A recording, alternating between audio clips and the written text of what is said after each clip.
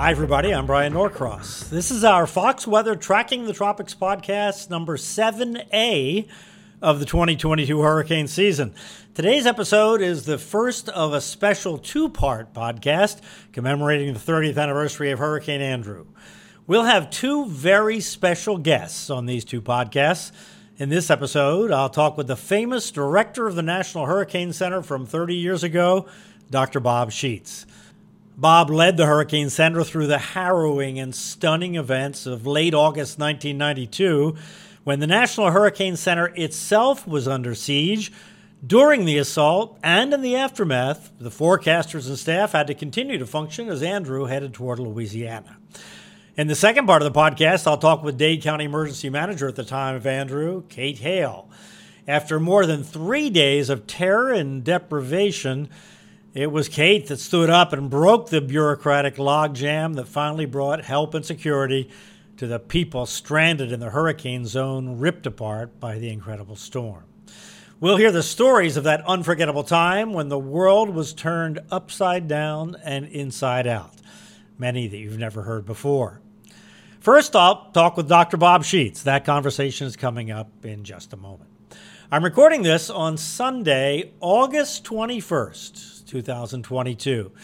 Every time these dates in August come around, it's impossible not to think about Andrew, of course. 30 years ago today, Andrew was a tropical storm. In less than 3 days, it would make landfall in South Florida as a Category 5. It's hard to get my mind around that, even today. I hope you're following the Andrew timeline as we re-look at the advisories and the story day by day. It's on foxweather.com and on Twitter and Facebook.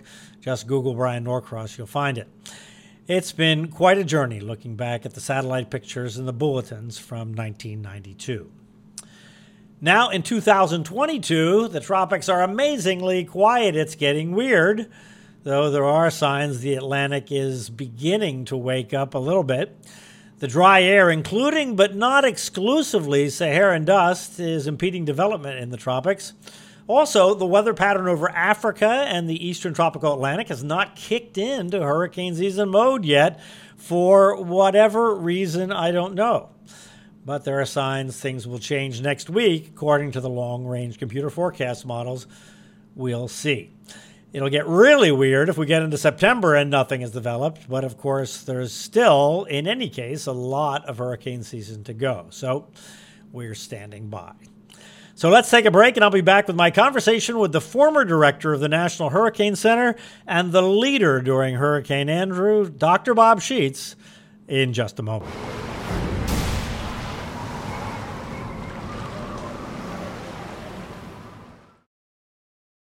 From the Fox News Podcasts Network.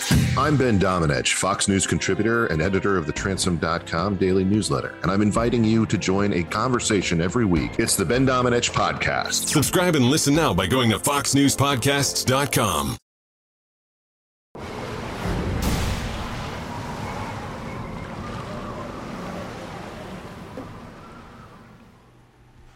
Hi, Bob. Thanks for coming on. My pleasure.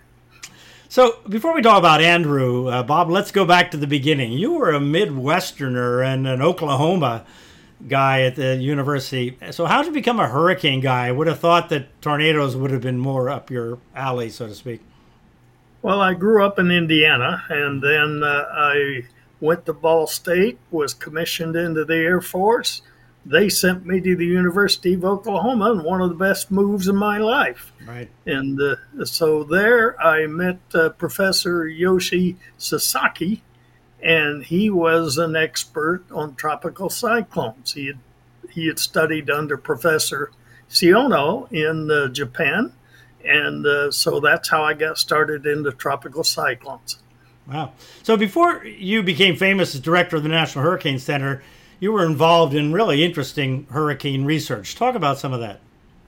Well, I was at the National Hurricane Research Laboratory for 15 years and flying into hurricanes and directed research operations into hurricanes. So that was a good beginning. Now, we were co-located with the National Hurricane Center.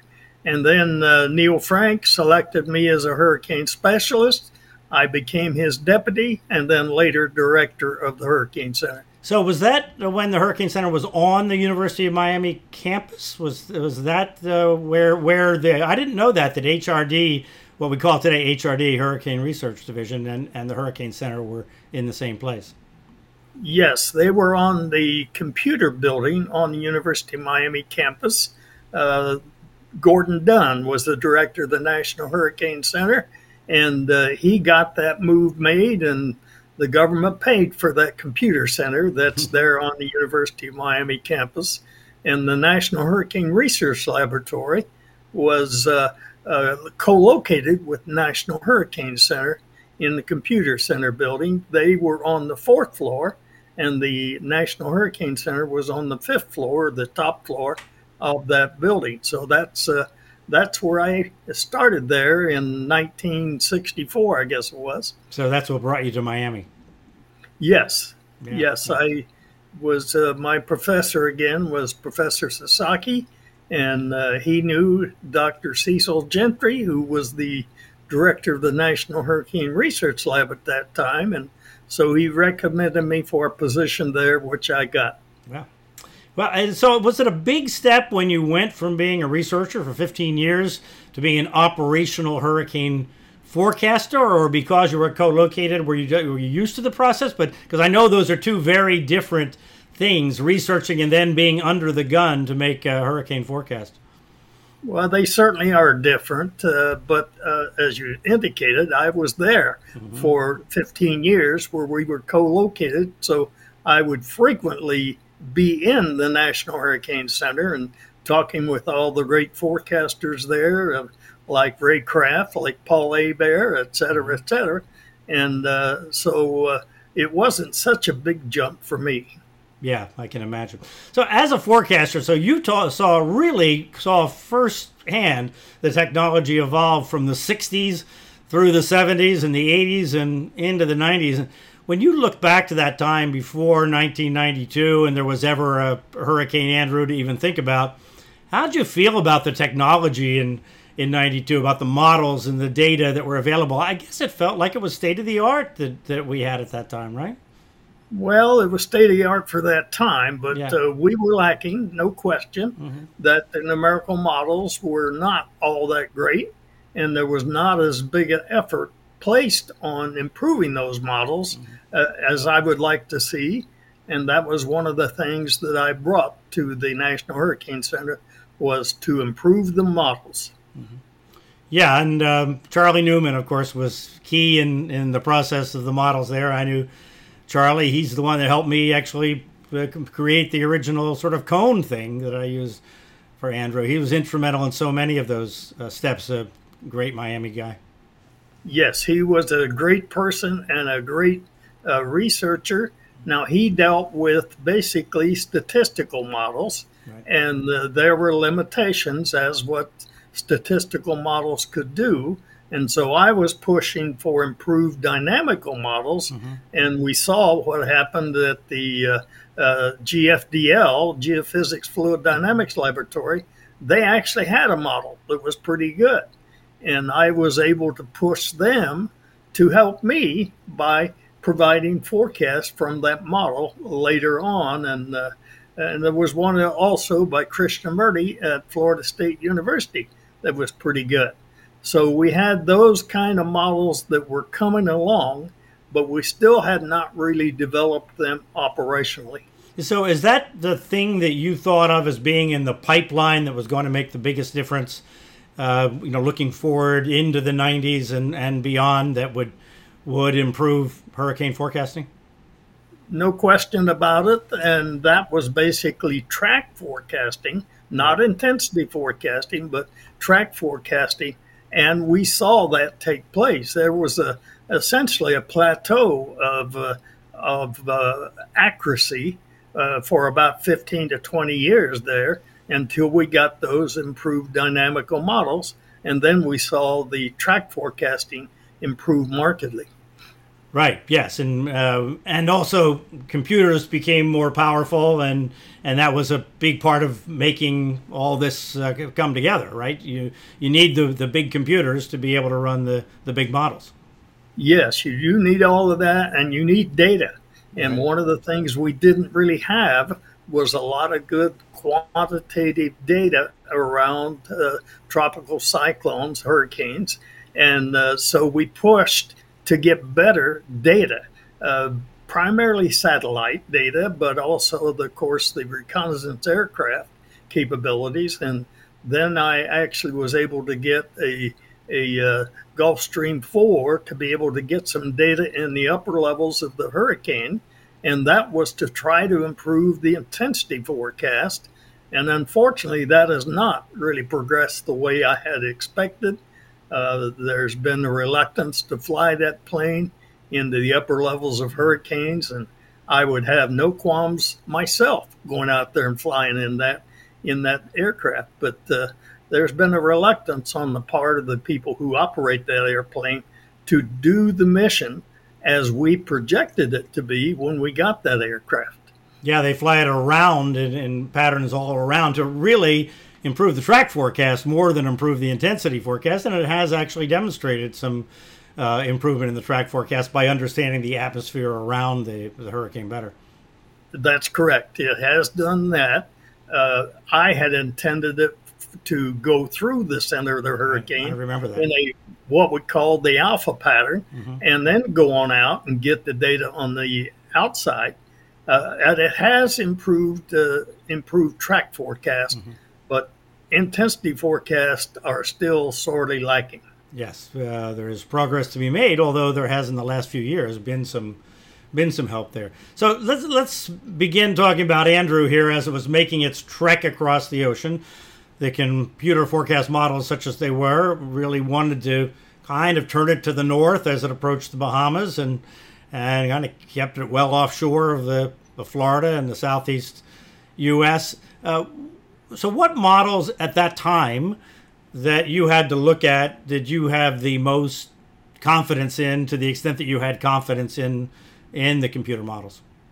Well, not a lot of confidence in most of those models. Now, Charlie Newman's models were the ones that were being used, and most of the models were recurving the storm out into the Atlantic, and historically, that's what most disturbances that came along like Andrew did, they recurved out in the Atlantic.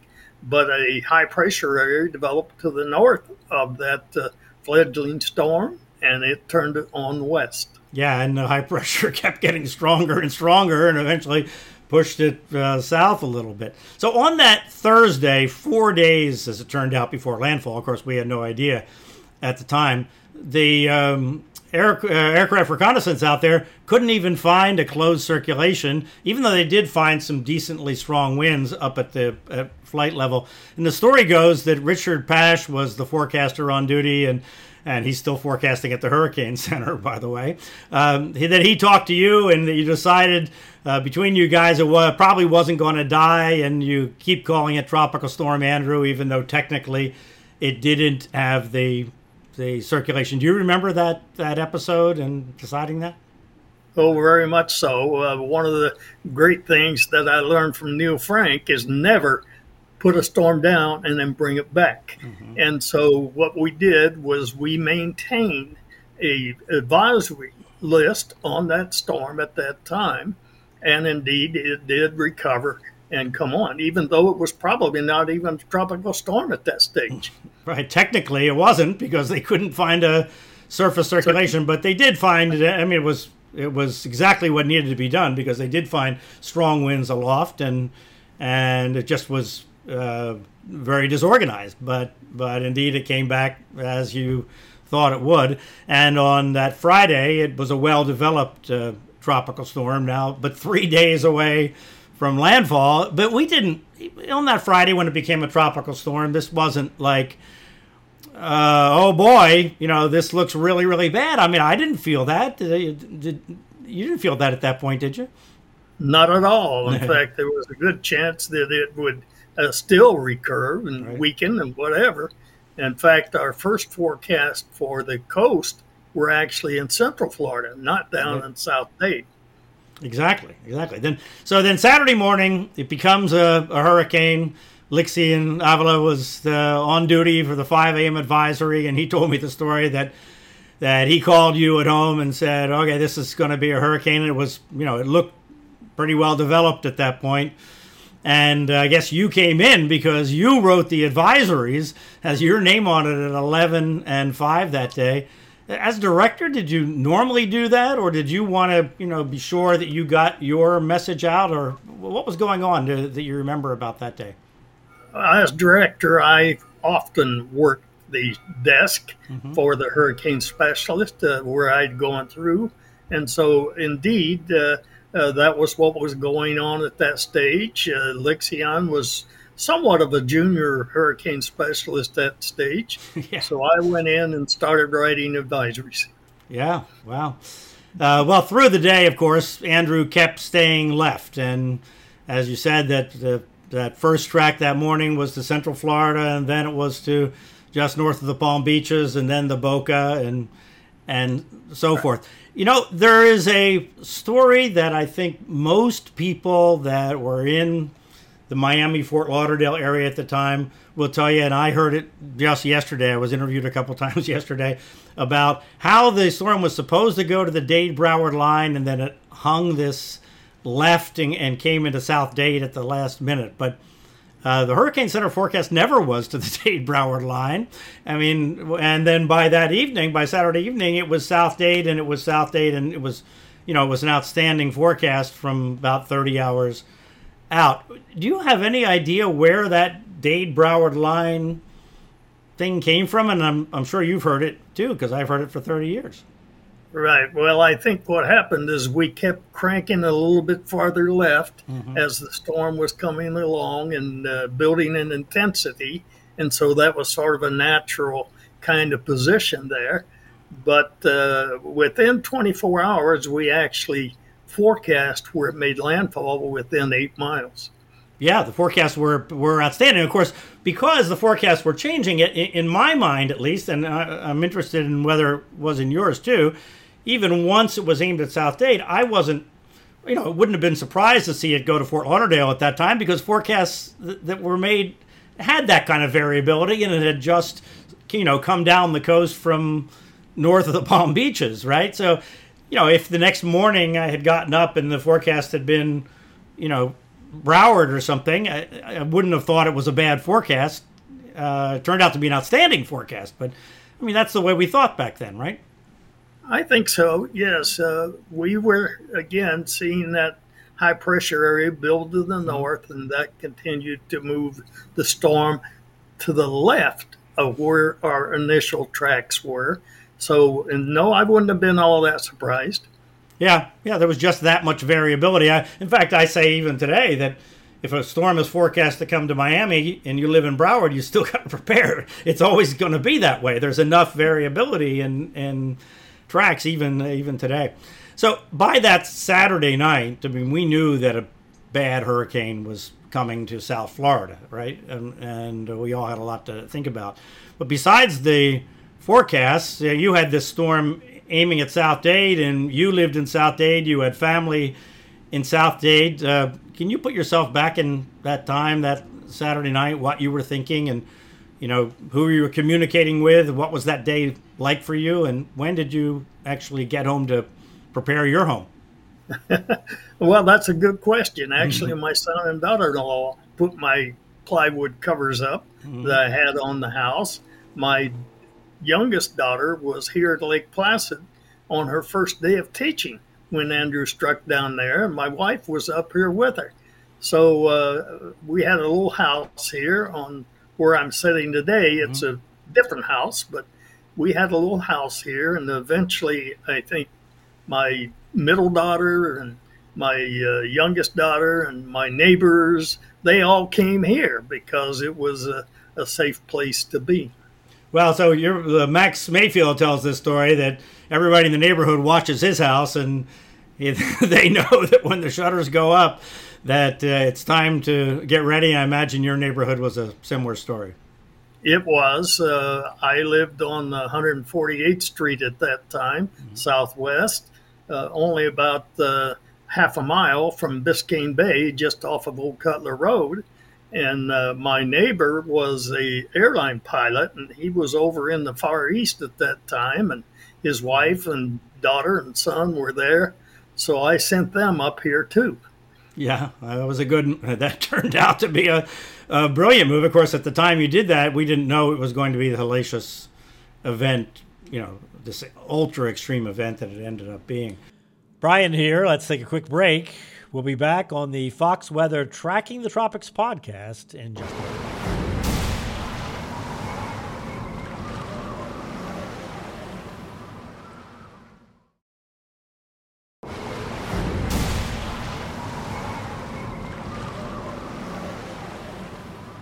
I were on TV a lot, but I know you were on with everybody else as well. That Sunday just has to be kind of a blur to you. Do you remember, what that day was like? I think so, because it certainly was of concern, both personally and a lot of our staff lived in the Cone area where the hurricane actually struck. Mm-hmm. My home was in the North Eye Wall. And Neil Frank's home, which he had sold, he wasn't there, he was in Houston at that time, was inland from me, but along the same path of the North Eye Wall. Mm-hmm. And so we had a lot of staff members who had significant damage in that hurricane. So we were thinking about all those things. Yeah, I can imagine. And your family was gone, but I know not everybody's family was gone, so they had family in those homes as well. And when you work in the Hurricane Center, you work in the business like I have for so long. I mean, you know what these storms can do. So it was something. That day was something. When you look at the radar, the Miami radar, as the storm is approaching, it looks like the Hurricane Center is just outside the eye. I mean, we know it wasn't because the winds ripped through there. And we know that's misleading, and probably because of the cone of silence around the radar, I guess, is what is making it look that way. But talk about what was going on in the Hurricane Center during that time when the highest winds, including a gust to 164 miles per hour on the roof, about 4:50 in the morning.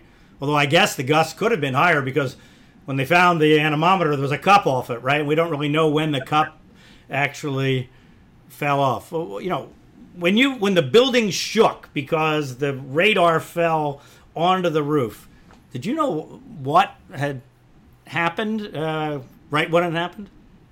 We did, because our radar stopped. I see. And then the dome that covers the radar antenna that scans, it had blown apart and landed over in the Holiday Inn parking lot. And then this radar was up on sort of a little building of about, 10, 15 feet, something like that, like a penthouse. And then the antenna itself, which weighed a couple of tons, fell off onto the roof, and that shook the building. And, of course, the radar was done. Yes, and so we had a reporter there that we talked to on the phone after that happened, and it scared the daylights out of everybody in the building. I mean, but did you had confidence, I guess, in the structure of the building and the Hurricane Center, or was there a point there where you were getting pretty worried as the building was moving, the boom from the roof, the window blew out behind the shutters? I mean, there was a lot going on there. Yes, it was, again, about the sixth floor that we had in that building. And now we had the shutters for it all the way around. And as you indicated, one of the windows did blow out behind a shutter on the northeast side of the building, but not in our operational area. But it was a little scary, no question about that. Yeah, the building was, every building was shaking. It was when you get these surges of wind, you could feel it in the buildings. Even in downtown Miami, where I was, we would feel that kind of that deep, gust that would just vibrate the big concrete building where we were. So in all that wind, the radar off the roof, the satellite dishes were blown away, but you continued to operate, turn out advisories for the rest of Florida and for the northern Gulf Coast. How did you all do that? It wasn't easy. I can tell you that. We had some dedicated staff, and our landlines were still good. So we were continuing to get in our radar and satellite data through telephone lines, basically, into the Hurricane Center. So we still had the new radar that was up in the Cape area, and so that was the new WSR 88D radar, and we had Tampa Bay's radar over at Ruskin. So we had both of those things that we were able to bring in, plus satellite imagery that we were able to bring in, and again, dedicated staff sitting there doing that. Yeah, with no air conditioning, right? That must Exactly. have gotten pretty freaking uncomfortable after a while with the computers turning out all the heat, not just the heat from, because it was August. Yeah, we had everything. We had everything we thought planned for. We had an emergency generator. We had all that kind of system there.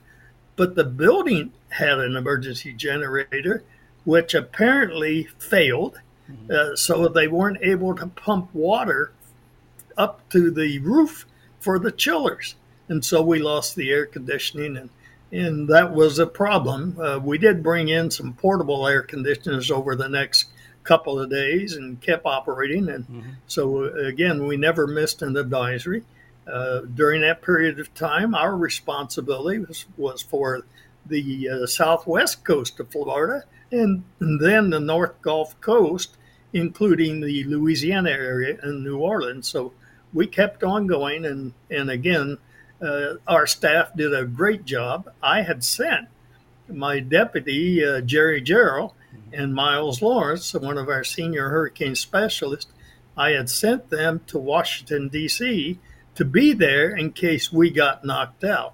And they were there and ready to operate. They did a couple of things up there, but fortunately, we never missed an advisory. Yeah, they were like on the last plane out, weren't they, on Sunday? As the airlines were shutting down? Yes, they actually went up on the NOAA P3. Oh, they did? So Okay. they were evacuating that aircraft anyway, and so they went up to Andrews Air Force Base and out to NMC. Wow. So when during this time, when, everything is happening to us in South Florida, I remember network people coming to me at the TV station saying, this isn't going to New Orleans, is it? But that was really, there was a time when that was a reasonable possibility, wasn't it? That a strong hurricane in a couple of days could hit the New Orleans area. It was. Our forecast was slightly to the west, but indeed, it didn't take much of a wobble when you get a direct hit on New Orleans. Fortunately, it was to the west in Louisiana there, and so they were spared. Yeah. Yeah, well, Hurricane Betsy was just to the west of New Orleans, too, and that was the worst thing until Katrina came along and the levees failed. So once you saw how strong Andrew was, once we saw it approaching the Bahamas, and today the reckoning is a 170 mile an hour hurricane, but we saw it was a top end hurricane approaching the Bahamas that Sunday, and it was forecast to hit South Dade. I'm sure you thought in your mind, okay, this is going to be really bad. But did you ever imagine how bad it was going to be, how widespread the destruction ended up being, even knowing that this, ultra strong hurricane was coming? Well, the one good thing of all of this was that Andrew was a very small hurricane. Yeah. So indeed, it was more like a 20-mile wide tornado that moved across South Florida.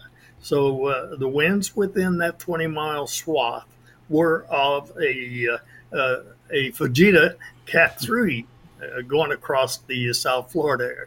The thing that I was surprised by after the hurricane was the number of structures that were poorly built in the Dade County area. I had built my home and had it built to withstand a hurricane, and I thought most buildings were. But unfortunately, that was not true in the Country Walk area and some other areas down south. Yeah, you ended up with 25 or 30,000 destroyed buildings. I mean, in a relatively small part of the metropolitan area.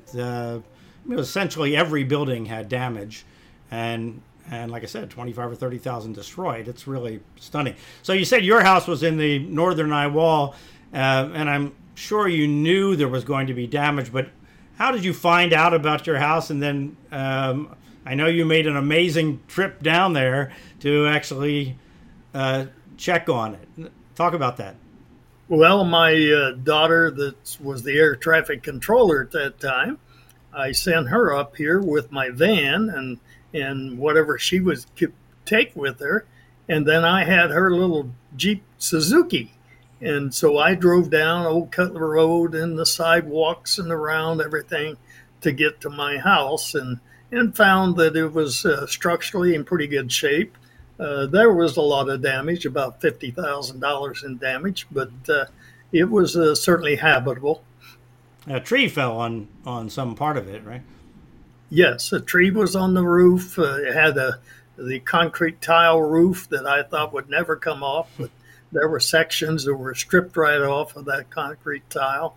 And then later they changed the code to require what they call mud, a full mud, right, underneath each tile, not just the edges of it. Yeah, so essentially it got glued to the roof yes. better. Well, I was at your home before, Andrew, and there was a fairly wooded area in suburban Miami.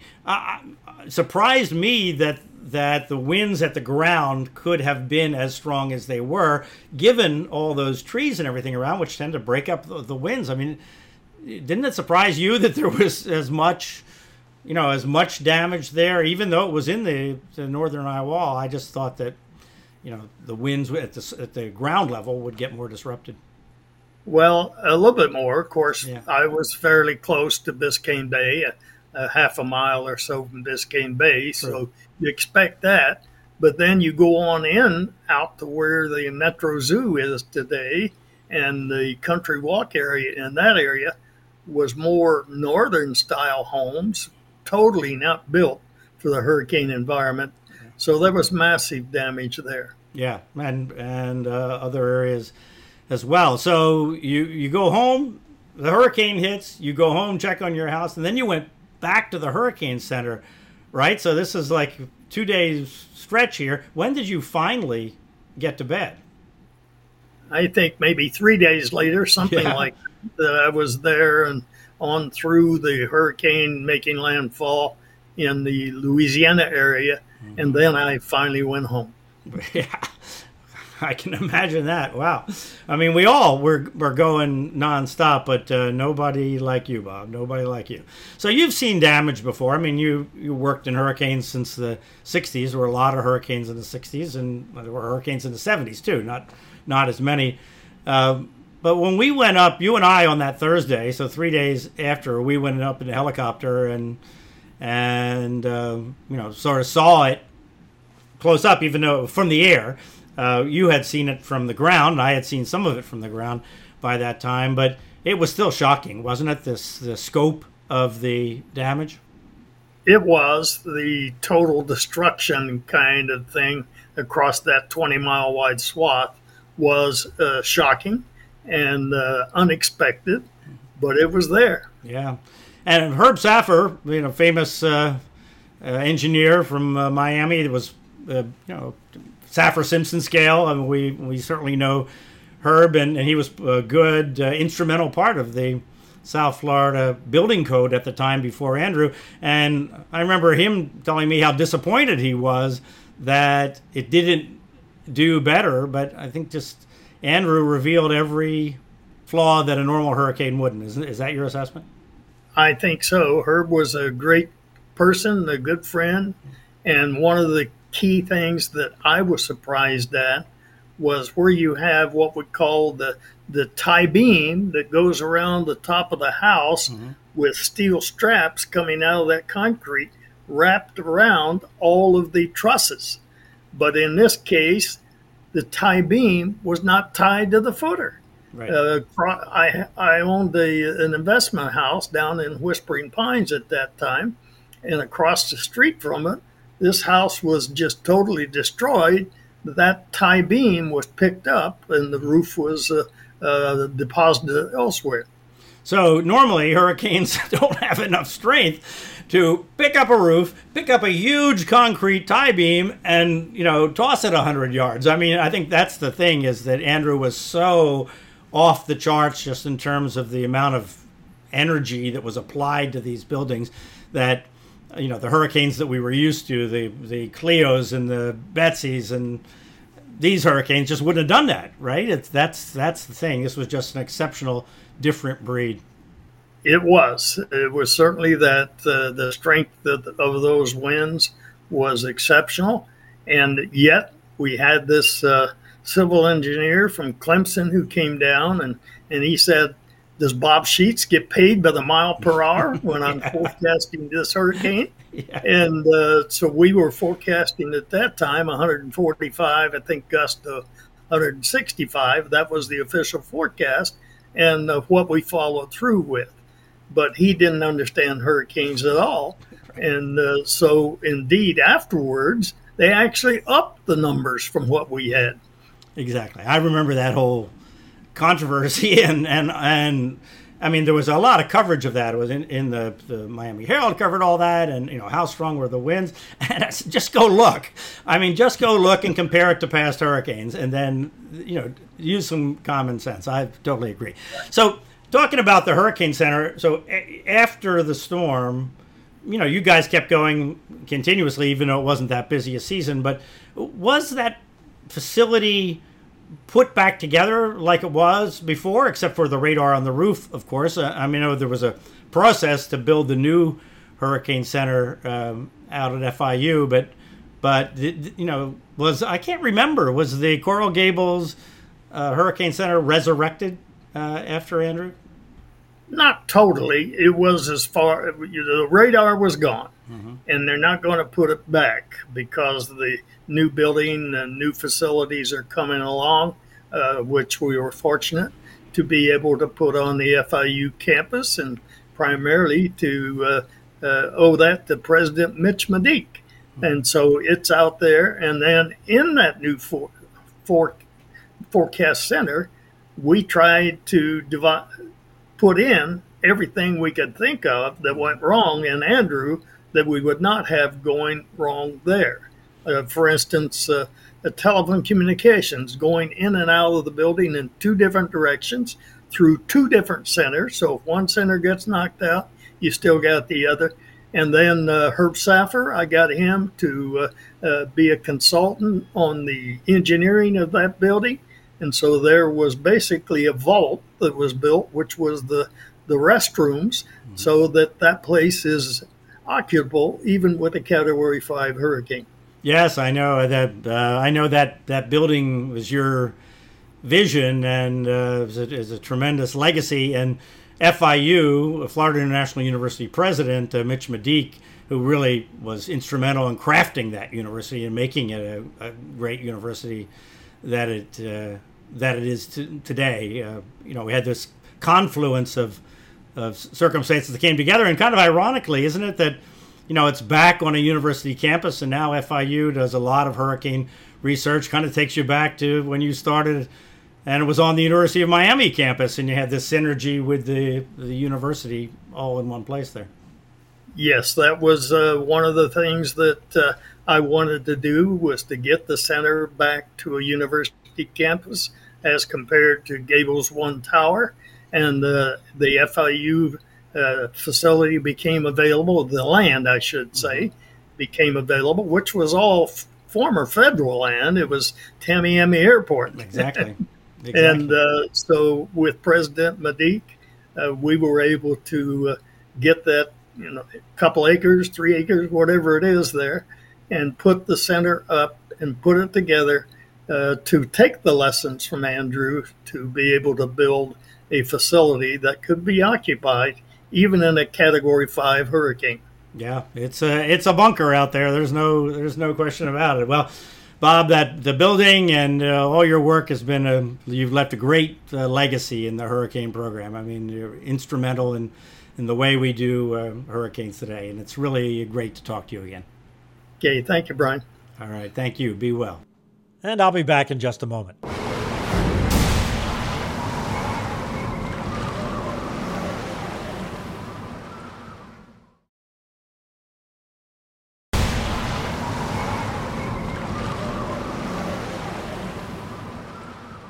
And welcome back. You cannot overstate what a tour de force the job Bob Sheets did during Andrew was. In fact, the entire crew at the Hurricane Center went far beyond what I think any of them thought was even possible. It was simply an off-the-charts situation that nobody could have envisioned. After Andrew, an idea was circulated to move the Hurricane Center out of Miami, out of the way of hurricanes. I was officially interviewed by the Weather Service brass about that. I said, absolutely not. Miami is where hurricane people live, and that's absolutely true even today. Bob Sheets had the vision of the new Hurricane Center being a bunker, which is indeed what it is today. On the next part of the podcast, I'll talk with another hero of Hurricane Andrew, Kate Hale. When Kate had had enough, the bureaucracy between the state of Florida and the federal government, it was the George H.W. Bush administration at the time, well, it was not functioning. And she stood up and said, "Where's the cavalry on this one?" And so much more.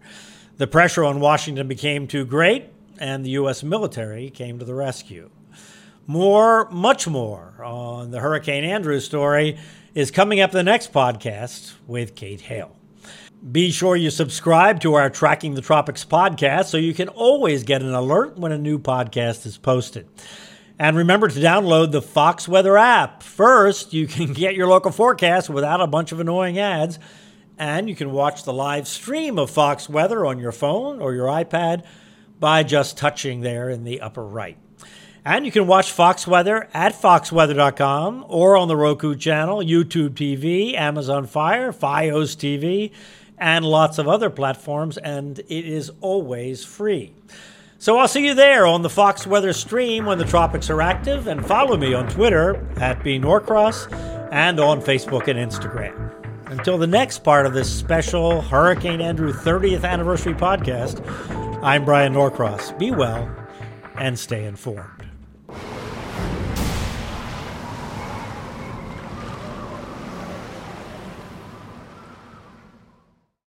Jason in the House, the Jason Chaffetz podcast. Dive deeper than the headlines and the party lines as I take on American life, politics, and entertainment. Subscribe now on foxnewspodcast.com or wherever you download podcasts.